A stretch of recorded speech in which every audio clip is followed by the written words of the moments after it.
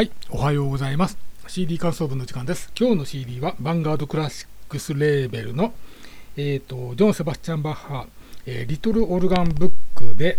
オルガンがアントン・ハイラーさんです。この作品は、オルガンの初心者のために書かれた、作品ということで、楽譜の表紙に書いてあるらしいです。で、コラールとか合唱曲